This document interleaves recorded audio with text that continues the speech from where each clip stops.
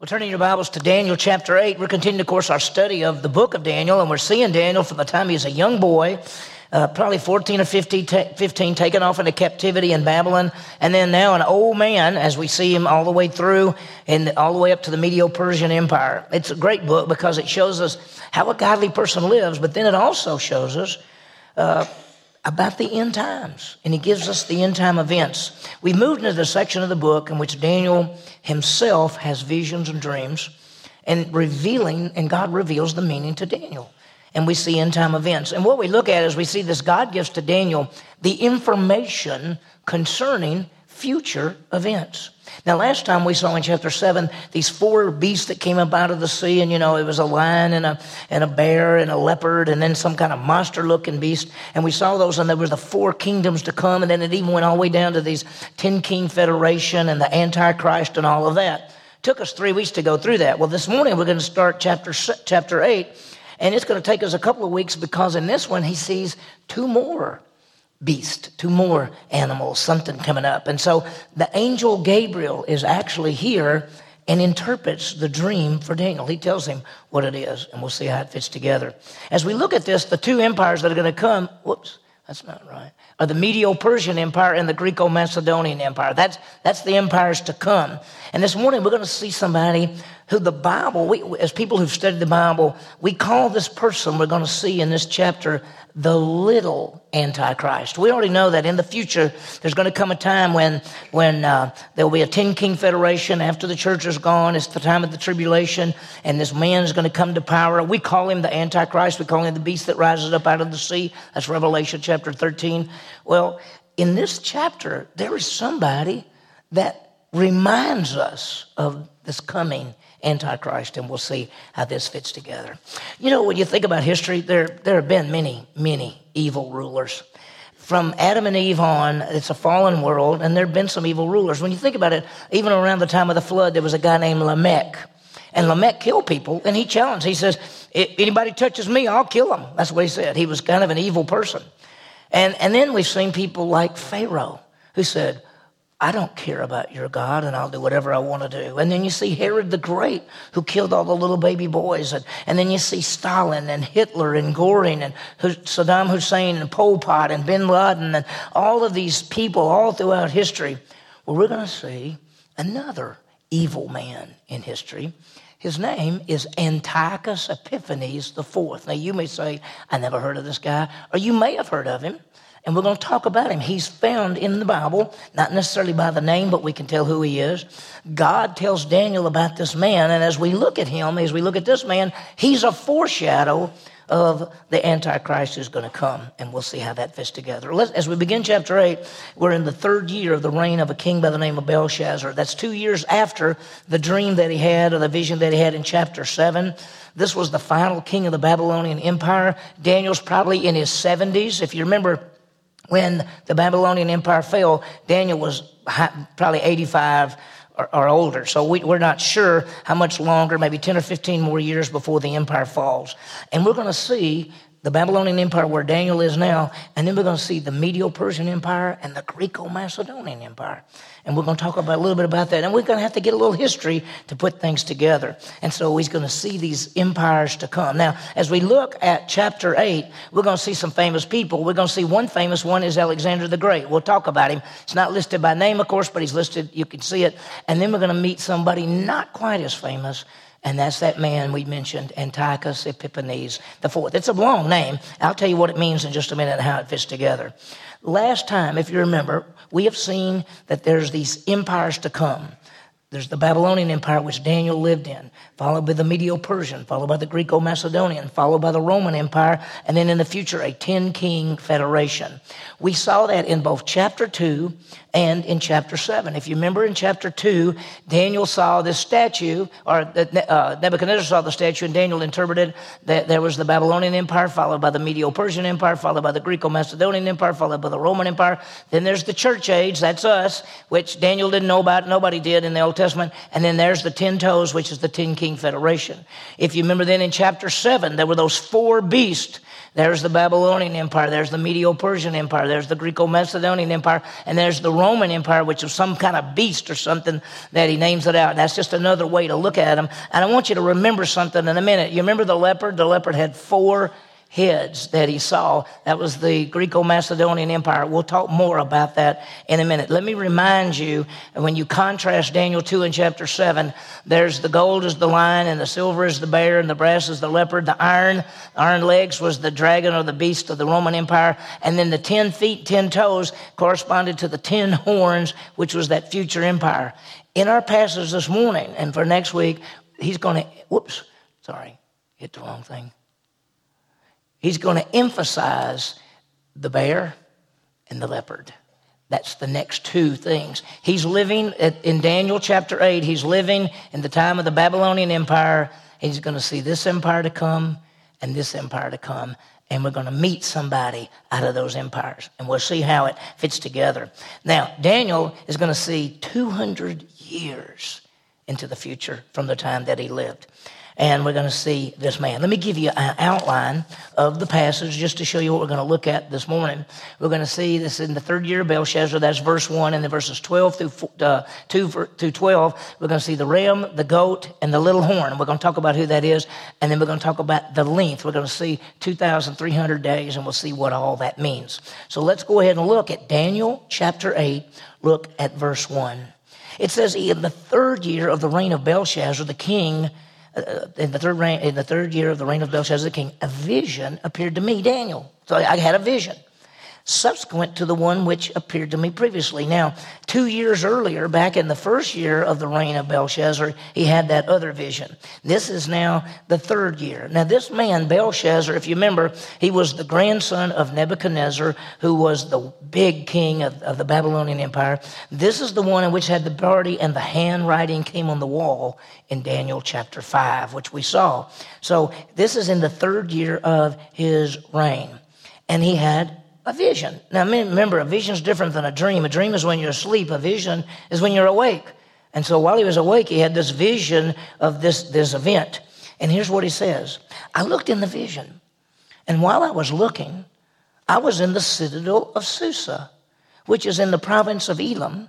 And I looked in the vision, and I myself was beside the Ulai Canal. Now, you may not understand this, but Daniel was living in Babylon, the city of Babylon, which was the capital of the Babylonian Empire. He finds himself in this vision 200 miles, 150 miles to the east in a city called Susa, which Susa later will become the capital of the Medo-Persian Empire. He finds himself there. And so he's going to find that he's 200 years into the future. So not only was he transported in the future, but he's about 150 to 200 miles east of where he is now. And so he's transported in the future, and he sees a vision. And when we look at the vision, there are really 4 things in the vision. There's a ram, and there's a goat, and then there's this little horn, and then there's 2,300 days. That's what this vision is all about. So what did he see? Let's look at it. Verse 3. I lifted up my eyes and looked, and behold, a ram, which had 2 horns, was standing in front of the canal. Now the 2 horns were long, but one was longer than the other, which the longer one coming up last. Now the best that we can tell is that this is the Medo-Persian Empire. This is the next empire that's going to come, the Medo-Persian Empire. And if you remember, the Medes and the Persians, 2 different ones. He says there's 2 horns. There's one first, and then the other one comes up second. Now, I couldn't find a drawing that looked exactly like that, but the bottom line is there's this animal that has 2 horns, and the 2 horns really are representing the Medo-Persian Empire. I found one ram that looked like this. I found another one that looked like this with the 2 horns. And so he sees this ram that has the 2 horns. And we say it's the Medo-Persian Empire. How do we know it's the Medo-Persian Empire? Look over at verse 20 in chapter 8. In the interpretation, he says, the ram which you saw with the 2 horns represents the kings of Media and Persia. That's the Medo-Persian Empire. So that's who it is. Now, watch what happens. Verse 4. I saw the ram, and he was budding westward and northward and southward, and no other beast could stand before him, nor was there anyone to rescue from his power, but he did as he pleased, and he magnified himself. Well, that's exactly what happened. The Medo-Persians conquered the Babylonians and began to move all over that whole region, and they became the world empire, the Medo-Persian empire, the Medes and the Persians. And that was Cyrus, the king of the Persians, and all of those kind of things that we talked about when we looked at this earlier. Now, something else happens. While he's seeing this, notice verse 5. While I was observing, behold, a male goat was coming from the west over the surface of the whole earth without touching the ground.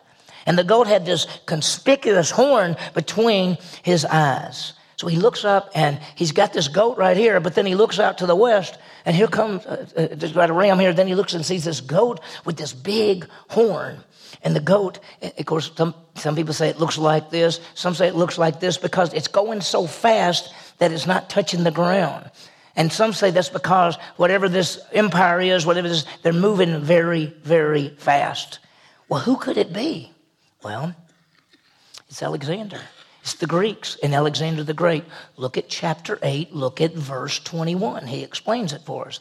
He said, the shaggy goat represents the kingdom of Greece, and the large horn that is between his eyes is the first king.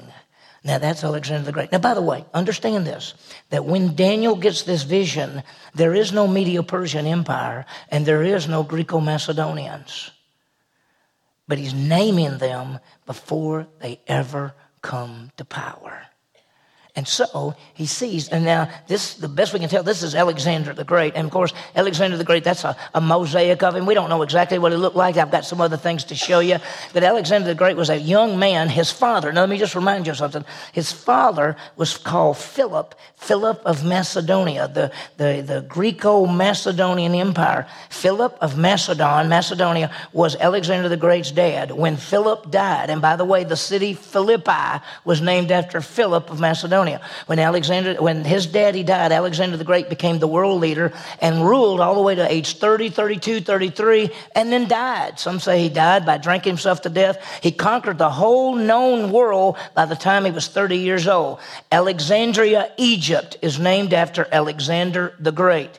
And he was a warrior. He was amazing. He conquered the world, and he moved so fast that people couldn't imagine how powerful he really was. And so in this chapter, in this thing, you see this ram, which is Medo-Persians, and now we got the Greeks coming, the Greco-Macedonians. He saw this male goat with this big horn coming, and look what happens, verse 6. He came up to the ram that had two horns, which had been standing in front of the canal, and rushed at him in a mighty wrath. It's as if these two animals are going to come to fight one another. There's a battle coming. The one with the big horn, the one with Alexander the Great. This is the Greco-Macedonians. This is the Medo-Persians, and there's a battle coming. And that's exactly what happened in history. Read verse 7. He says, I saw him come beside the ram, and he was enraged at him. This is the big goat with the horn. And he struck the ram, and he shattered his two horns, and the ram had no strength to stand before him. So he hurled him to the ground and trampled on him, and there was none to rescue his power. Well, that is exactly what happened. Alexander the Great led his army. They defeated the Medo-Persians. The major battle was at the Gaius River. We saw that Alexander confronted Darius III of the Medo-Persian Empire at the Cilician Gates in Syria, and there was a great victory. The great Greek victory was at Thermopylae. If you've ever studied history, you read about how the Greeks destroyed the Medes and the Persians, and this was a great victory. I always put this one up here because you can see that the ram is about to get destroyed by that goat, and that goat is Alexander the Great, and that's exactly what happened in history. Now watch this. Verse 7 again, I saw him come beside the ram, and he was enraged at him, and he struck the ram, and he shattered his two horns, and the ram had no strength. So he hurled him to the ground, and he trampled on him, and there was none to rescue the ram from his power. So the Greeks became the world empire.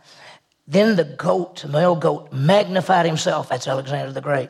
But as soon as he was mighty, the large horn, Alexander, was broken. He died. And in his place there came up 4 conspicuous horns toward the four winds of heaven. Let's talk about what happened. Here's Alexander. He became the great world leader. Let me tell you what he looks like. That's one mosaic of him. Here's a picture of him on one of the coins. Here's a statue of Alexander the Great. That's who he was. I've read several books on his life. I'm pretty interested in him. He was a very unique person because from a very young age, early 20s, with his father, he decided, I can do a lot of things. He was an exact person. That's why he loved that Greek language. The Greek language is very exact. Alexander used to tell him, when I give you an order, I want it carried out exactly as I say it. That's Alexander the Great. He was that kind of guy. By age 30, they had conquered the world. That's him. And then it says his horn was broken. And we know that around 30, 32, 33, he died.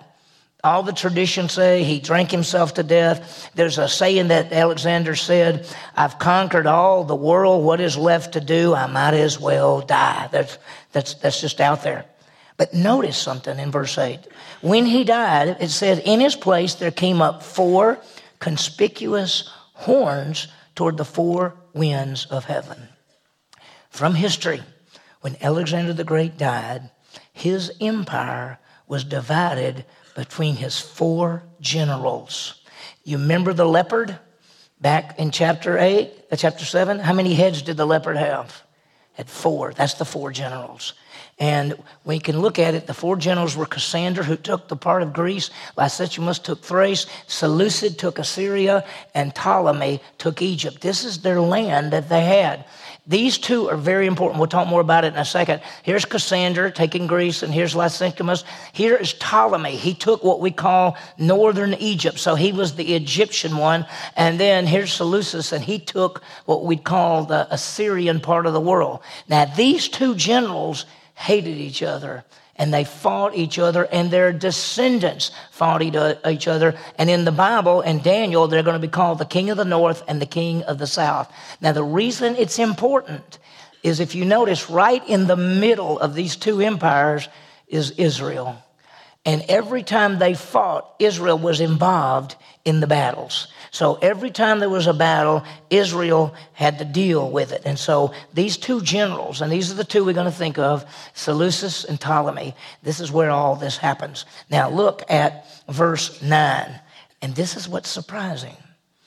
Out of one of these came forth a rather small horn, which grew exceedingly great toward the south, toward the east, and toward the beautiful land. Now, let me tell you, the horn is going to come out of this empire, the Seleucid Empire, and he's going to come toward the east and to the south. He's coming. Now, when you see a little horn, your mind says, oh, little horn, chapter 7, the little horn. Well, no. In chapter 7, the little horn comes from the Roman Empire with the 10-king federation. In chapter 8, the little horn comes from the Greek Empire out of the four kings. They're not the same little horn. This person, this little horn, is called Antiochus Epiphanes IV, which means the shining one. Let me tell you a little bit about him. He's a very evil man. He had the northern part, he had the Seleucid Empire, and he began to conquer. He actually conquered Ptolemy, the southern empire. He got them all. He got them. In between was Israel, and he conquered them as well. He was a very evil man. This is what he looked like. He had a coin. He called himself Antiochus IV Epiphanes. Now, let me explain something to you. The name Epiphanes means the bright and shining one. He called himself the shining one, the bright one, the good one. Now, the Jews hated him, of course. And in Greek, if you take out one letter, you spell a name called Epimanes. And Epimanes means the crazy man. So the Jewish people called him Antiochus IV Epiphanes, crazy man. He called himself Antiochus IV Epiphanes, which is the shining one. Now, they didn't call him crazy man to his face. I just want you to understand that. Now, let me just tell you something about him. I'm going to go into more detail next week, but he was a horrible person. Look at verse 10. it grew up, this horn grew up to the host of heaven and caused some of the hosts and some of the stars to fall to the earth and trample them down. He went after the Jewish people. That's what he did. He did that. Then in verse 11, he even magnified himself to be equal with the commander of the host, that's God. He removed the regular sacrifice from him, that's the temple, and the place of sanctuary was thrown down. Now let me explain something to you. He defeated the Egyptians. On the way back from defeating the Egyptians, that's Ptolemy. He had a clash with the Romans. And the Romans are coming to power. They actually whipped him. So he comes back to his own land. The Jewish people heard that he was killed in the battle. They had a celebration. He came back and said, "You're celebrating that I died? I'm not dead." And so he went in and he began to kill. He killed 80,000 Jewish people. He came into Jerusalem, to the temple in Jerusalem, and he wrote, and I've got it written here. I'm going to read you the exact writing from a man named Josephus. He actually said there will be no sacrifices on the temple. He sacrificed a pig on the temple. He put his own idol up, and he called, "I'm the shining one." He took the Jewish people and he said, every copy of the Bible will be destroyed. Every little boy who is circumcised. Now, all Jewish boys were what? He killed them and hung them around their mothers' necks. He was an evil, evil man. Now, let me tell you, he's a foreshadow of the Antichrist. What does he do? He comes into the temple of Jerusalem. He starts the sacrifices. He kills Jewish people. He claims to be God. What will the Antichrist do in the 10-King Federation? Halfway through, he will come into the temple at Jerusalem. He will stop the sacrifices. He'll put up his idol. He will claim to be God, and he will kill Jewish people. This man in the Old Testament is a foreshadow of the coming Antichrist. The reason God gave this information to Daniel so he could see this evil man, and then it's going to tie together in the book of Revelation when you see that. So he's just a foreshadow. Josephus says he sent letters to the Jews. I want to read this to you. He forbid all burnt offerings and all sacrifices. He forbid that they would celebrate the Sabbath day. He said that you could not have any sacrifices on the altar, and he came to Jerusalem and sacrificed a pig on the altar, and he said you could not circumcise your boys, and any little boy that was circumcised, he killed them and hung them around their mother's neck. That's the kind of man he was. Now, next week we're going to see something that you may have never heard about. But here's the question. How did the Jewish people get away from this man? How did they have victory over this evil man? We're going to see it next week because we're going to give you more details. But look what happens. Verse 13. Then I heard a holy one speaking. So Daniel's listening to this thing, he's watching it, and he hears an angel speaking to another angel. I heard a holy one speaking, and another holy one said to that particular one and said, "How long will the vision about the regular sacrifice apply while the transgressions causes sorrow, so as to allow both the holy place and the host to be trampled?" He's basically saying, how long is this going to last? How long is this evil man going to be able to desecrate the temple and put a pig there and stop the sacrifices? How long will this happen? And the next verse says, he said to me, 2,300 evening and mornings, then the holy place will be properly restored. Now, 2,000, the answer is 2,300 evening and morning. What does that mean? If it means days, I want you to understand something. If it means days, that's not quite 7 years. There's a little between 6 and 7 years. Antiochus IV did these things from 171 BC to 164 BC. That's approximately 7 years. Now, there's another way to look at this. Notice he says evening and mornings, which would be 2 a day, which would make it about half that number. And if it's half that number, it's a little more than 3 years. Now look at this. From history, Antiochus desecrated the temple from 167 BC to 164 BC. That's about 3 years, or 2,300 evenings and mornings. So the best way, I think, to look at this time period is the time period that Antiochus stopped the sacrifices. And once again, I'm going to raise this question. What happened? How did the Jewish people get the temple back? What happened to this evil man?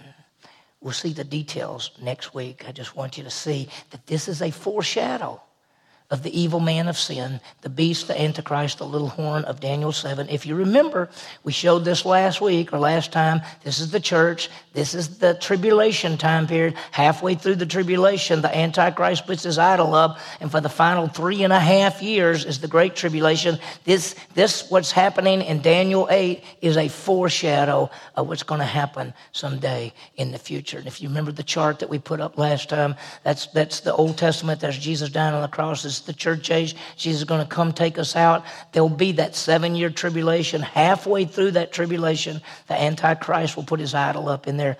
Then Jesus will come back, and that'll be the end. This man, Antiochus Epiphanes IV, is a foreshadow of the Antichrist in the future. We'll see more next time. We'll see what happened.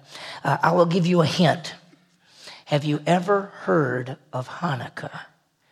We'll talk about it next week. So let me give you some applications here. Evil men have come throughout history as a foreshadow of the Antichrist. The evil men in the world are really a foreshadow of this Antichrist, whether it's Antiochus or Hitler or Saddam or Pol Pot or Stalin or whoever it may be. They're foreshadows, but one thing about it, God protects his people. I want you to remember 3 things: that God will never leave us or forsake us, that God will supply every need that we have, and we just rest in the Lord. And with the idea of resting in the Lord, that takes us to the fact that we got to trust God because he's the ruler in the events of the world. Now, it may look bad. And when all this happened, it was bad. And in the future, when the Antichrist comes, now we as the church, we don't have to worry about that. We'll be gone. So if you're thinking about today, oh no, I don't want to be in something like that. If you know Jesus Christ is Savior, we're the body of Christ. One of these days, Jesus is going to come get us and take us out. Then these kind of things will be happening. But even in the midst of all of that, God is in control. And one of the great truths is let's base our lives on the Word of God. Why? Because God's Word is perfectly and true. And let me tell you something. When this was written, there was no Medo-Persian Empire. There was no Greco-Macedonian Empire. There was no Alexander the Great. There was no Antiochus Epiphanes. And yet this passage reveals that a ram is coming. That is the Medo-Persians. And there's a goat coming, and he's the Greeks. And they ain't even happened yet. God knows the end from the beginning, and God is in control.